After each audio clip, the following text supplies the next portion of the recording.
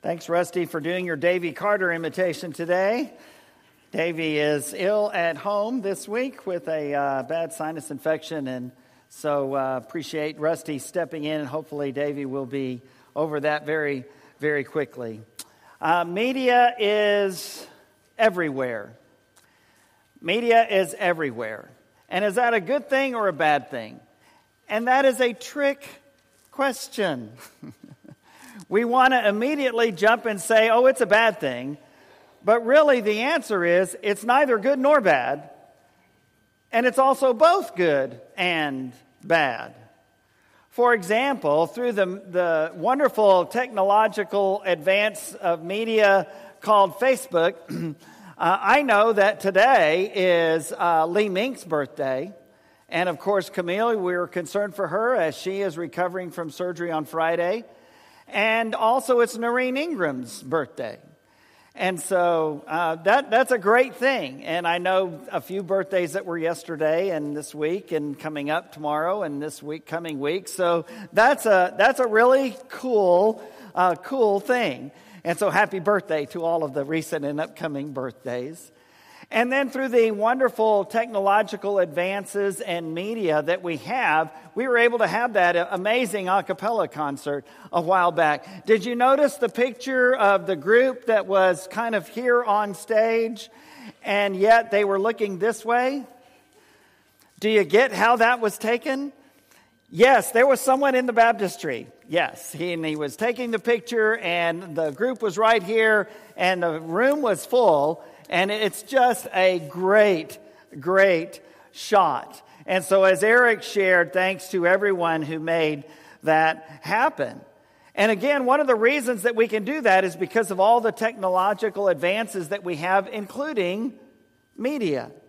Media is everywhere. If culture could be described as a body, media would be its heartbeat.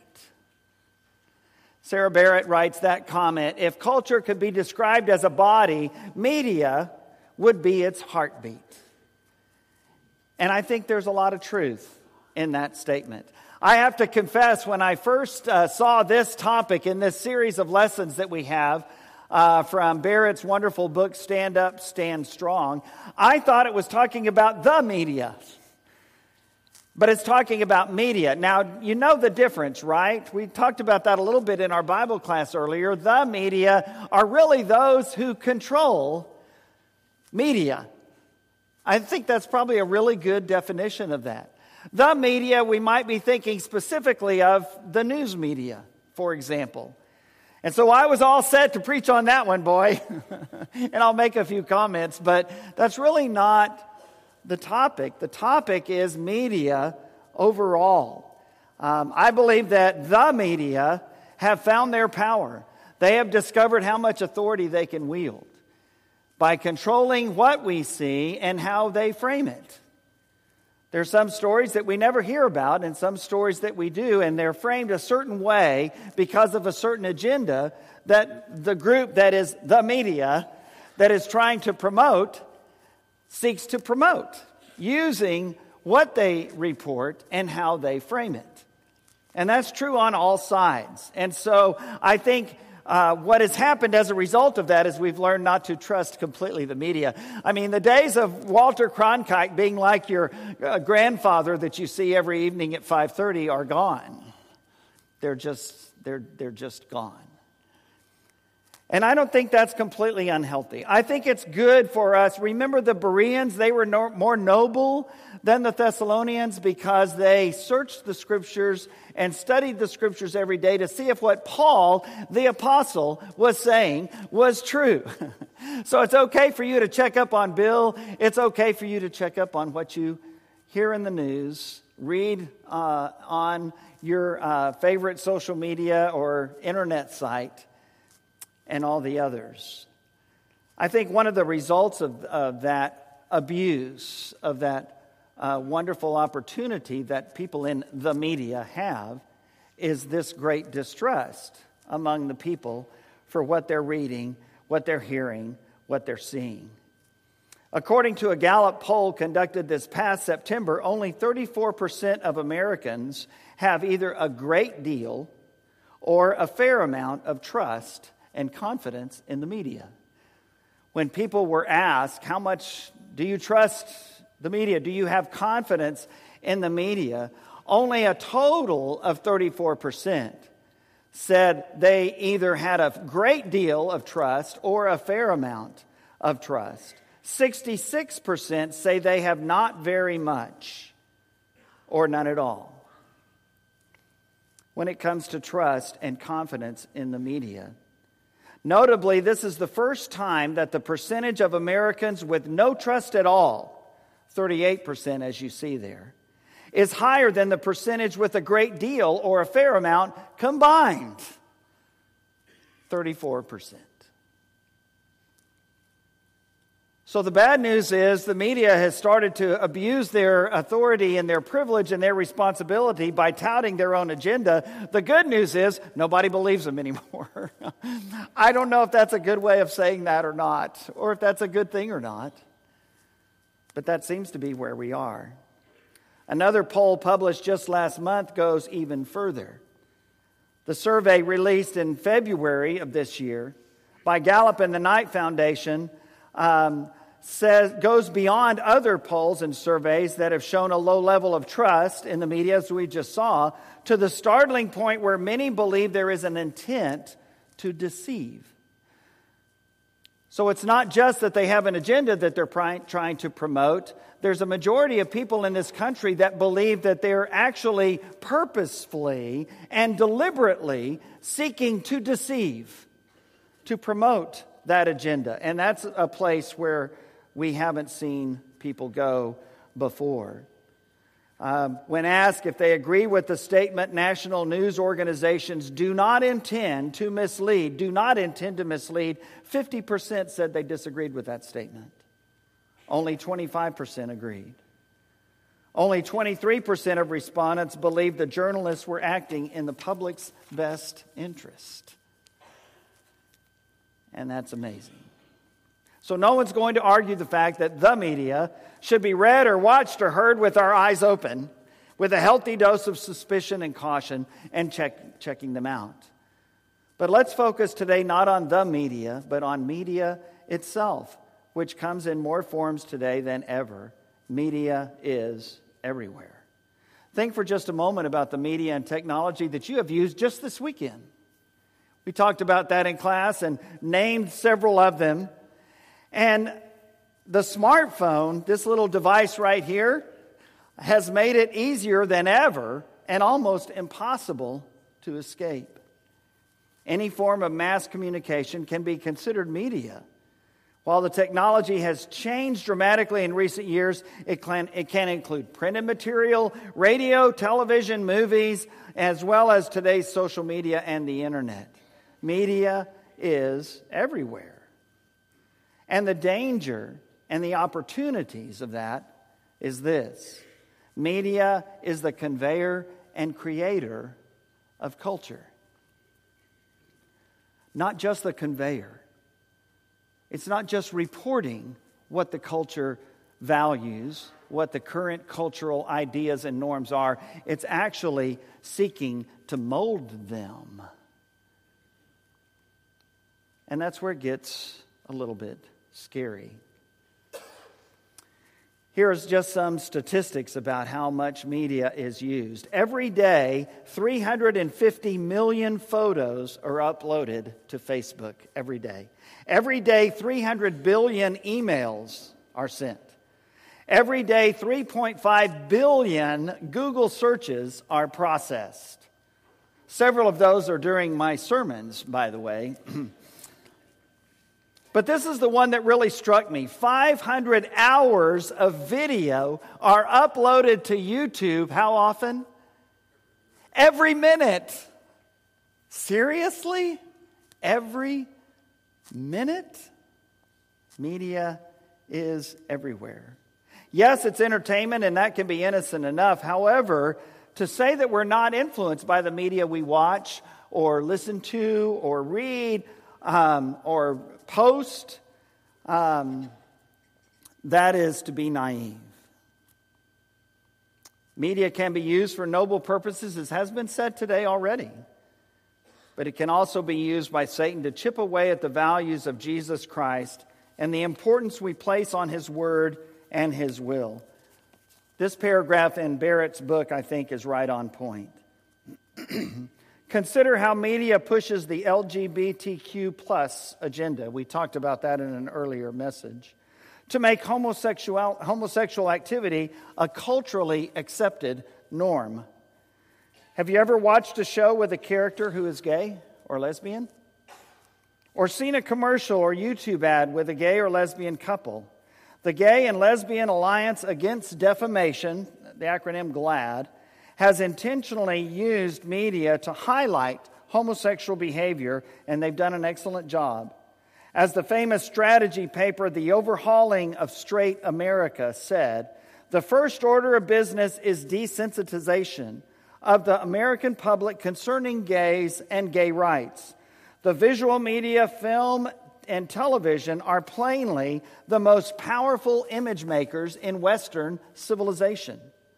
So far, gay Hollywood has provided our best covert weapon in the battle to desensitize the mainstream. While this paper was written in the 1980s, those things were said. They were right in saying their ideas were just the beginning of a major publicity blitz by gay America, to the point that children's shows are now taking up the agenda and using their platform to educate kids on transgenderism and homosexuality. The more we let our guard down in our media choices, the more we're desensitized. Our emotions are engaged and our opinions are shaped. In a phrase, it's cultural brainwashing. Cultural brainwashing is exactly right. They have discovered that maybe they can't change things today, maybe they can't change things this week, but they can move a little bit at a time. That frog in the kettle thing, you know? Drop a frog in a pot of boiling water and he's going to jump right out. But just change the temperature gradually, little by little. And that's what we have seen in our country. And unfortunately, that's what we have seen to some extent in us, in the church. We see it in the homosexual agenda, along with those pushing for an acceptance of abortion, the transgender agenda, the sexualization of our children, and more. Cultural brainwashing. And yet, in the midst of our world today, not that different from the decadence and selfishness of the first century that the New Testament was written in, we hear this call in Scripture to Christians to be transformed rather than conformed. Therefore, I urge you, brothers and sisters, in view of God's mercy, to offer your bodies as a living sacrifice, holy and pleasing to God. This is your true and proper worship. And then Romans 12, verse 2, do not conform to the pattern of this world, but be transformed by the renewing of your mind. Then you'll be able to test and approve what God's will is, His good, pleasing, and perfect will. And I always love the Phillips translation of that second verse. Don't let the world squeeze you into its own mold. And that's what I fear is happening. That's what is happening. And again, I'm concerned about our country. I'm concerned about our world. I'm concerned about all of that. But I can tell you, my primary concern is us and the cultural brainwashing that we are getting that takes us away from this book in order to be more accepted in our culture. Because we are the recipients of an onslaught attack, little by little, sometimes very overtly, most of the time very subtly. This world is not my home. I'm just a passing through. My treasures are laid up somewhere beyond the blue. The angels beckon me from heaven's open door, and I can't feel at home in this world anymore. Can we honestly say that? Or have we accepted the onslaught and the cultural brainwashing to such an extent that in spite of everything around us, we can feel quite at home? Quite at home.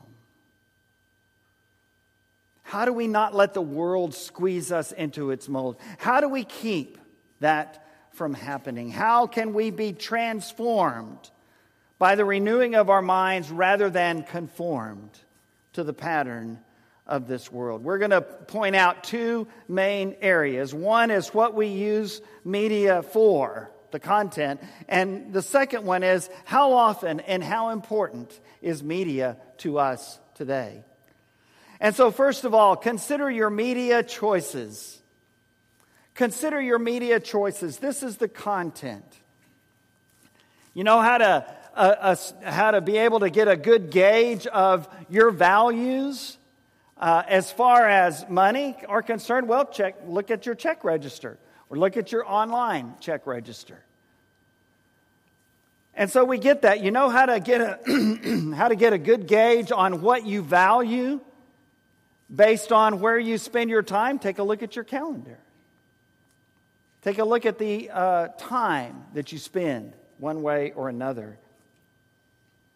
And just as those are true, what would someone determine about your values if they were to look at a report of the music you listen to, the shows you watch on television or online, the video games you play, the internet and social media articles and accounts you follow, watch, listen to, and read? Do you really believe those things don't influence you?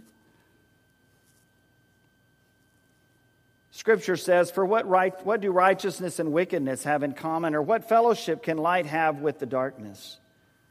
Do not love the world or anything in the world. If anyone loves the world, love for the Father is not in them. For everything in the world, the lust of the flesh, the lust of the eyes, and the pride of life, come not from the Father, but from the world.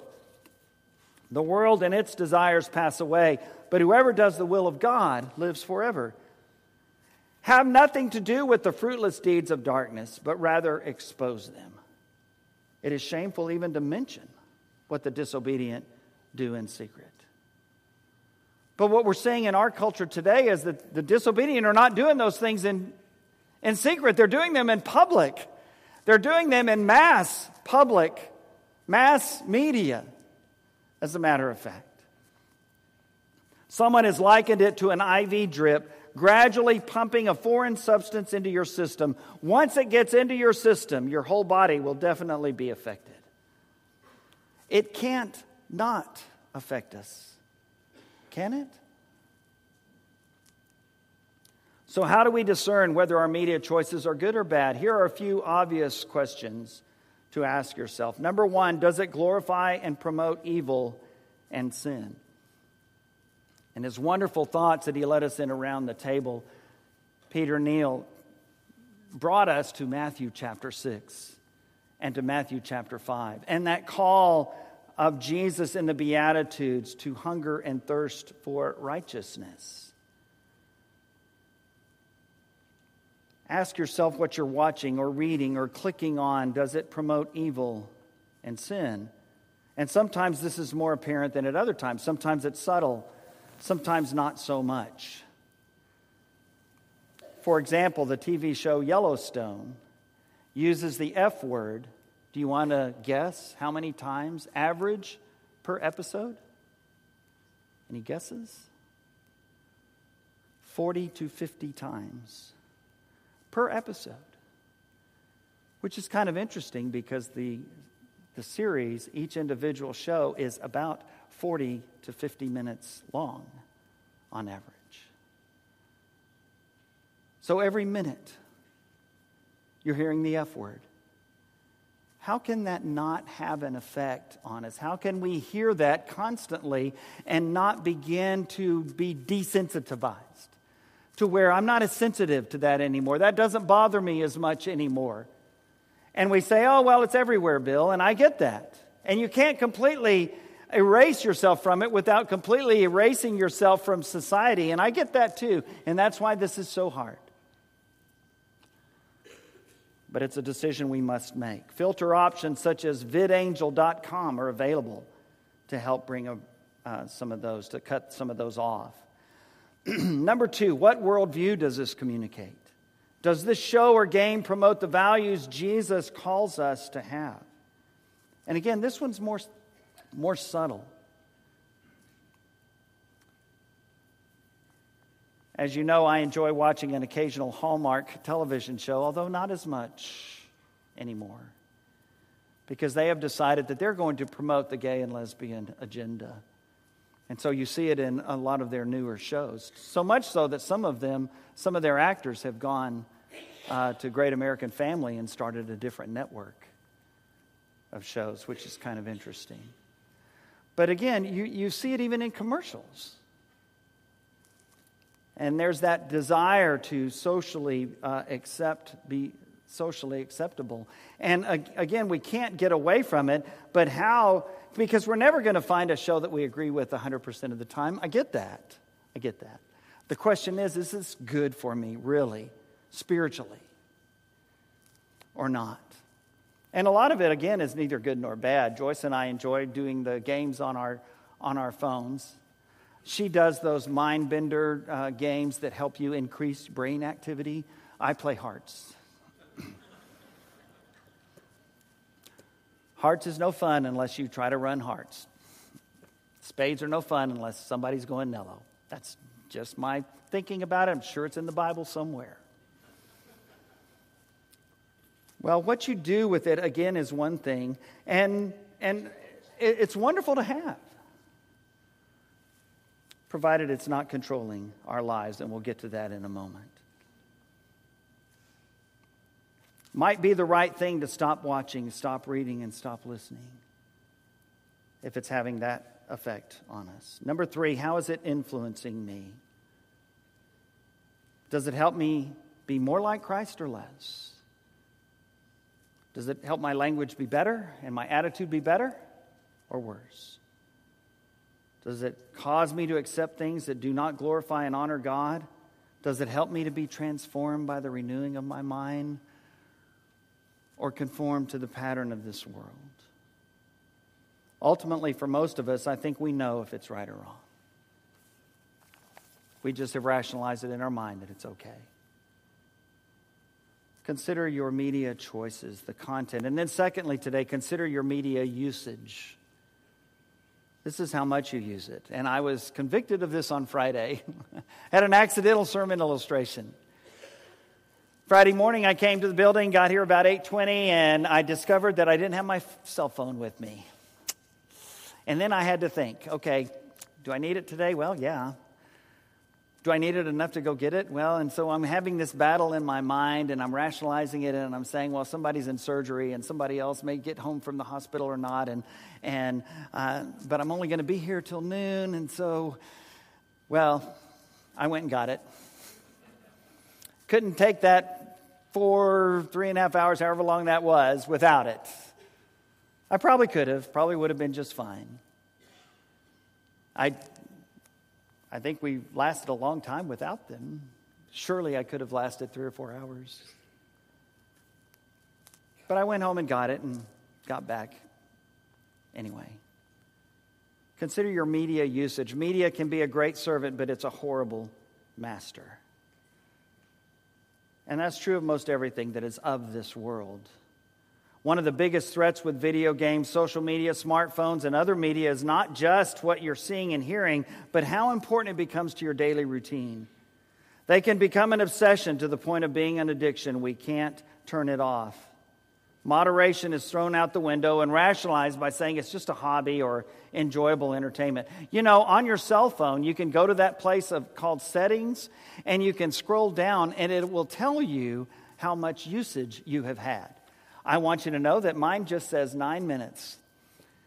Obviously, it rolled over this morning. Check that every so often. See what it says to you. Has this hobby become an idol that now consumes you? Is it damaging your relationship with others or with God? Is it innocent fun, or has it become a way to distract you from doing the things that are important? 1 Corinthians 6 says, I have the right to do anything, you say, but not everything is beneficial. I have the right to do anything, but I will not be mastered by anything. And so during our shepherd's prayer, David asked the Father, don't let us be enslaved by the media's power. What a great prayer. Do you not know that in a race all the runners run, but only one gets the prize? Run in such a way as to get the prize. Scripture says, everyone who competes in the games goes into strict training. They do it to get a crown that will not last. We do it to get a crown that will last forever. Therefore, I don't run like someone running aimlessly. I do not fight like a boxer beating the air. No, I strike a blow to my body and make it my slave, so that after I have preached to myself, to others, I myself will not be disqualified for the prize. And so the question to ask yourself today is, who's the master and who's the servant? Who's in control and who's not? Maybe it's a time for a little short fast from that favorite media, that favorite game, that favorite social media. Media, like all other things of this world, can make a great servant, but it's a horrible master. Don't let it become your master. Don't give it control of your life. Don't let it determine your values. And so a few tips before we close. Number one, set boundaries. Set boundaries. Joyce and I were so proud of our kids. We wondered where in the world it came from. Certainly not from their parents, but as our grandkids got older and they began to use some certain media, whether it's a cell phone or a tablet or whatever, they would time them. They would literally set the timer on their cell phone and it would go off when it was time to give it up. Amazing. Wonderful. Set boundaries. Maybe those boundaries need to be for yourself. Number two, have accountability. Hear this clearly. Your spouse or your parents, if you have children at home, should have all passwords and full access to whatever device you have. They should be able to pick that up and log in and log on and see everything in your history. That's called accountability. That's not a sign that they don't trust you. That's a sign that acknowledges the power of Satan. Number three, invest in real relationships. You know, I think with social media, we can feel like they're not just our Facebook friends, they're our best friends. Like, as if they come over to our house every Friday night. What about real relationships? Invest in real relationships. And then number four, plan non-screen activities. Go outside, take a walk, learn a new skill, serve someone, volunteer at Caring Kitchen on Monday night. Help distribute groceries on Wednesday evening or food and clothing Tuesday, Wednesday, Thursday mornings. Talk to Tucker about hosting a devotional for the kids at your house. Write out encouragement cards or other cards. Plan non-screen activities. Don't let the world squeeze you into its mold. Even though media tries its hardest to do just that. Instead, be transformed by the renewing of your mind and glorify God in my life, in my song, in God's church, and yes, even in my use of media. This morning, if we can help you do that, come as we stand and sing this great prayer.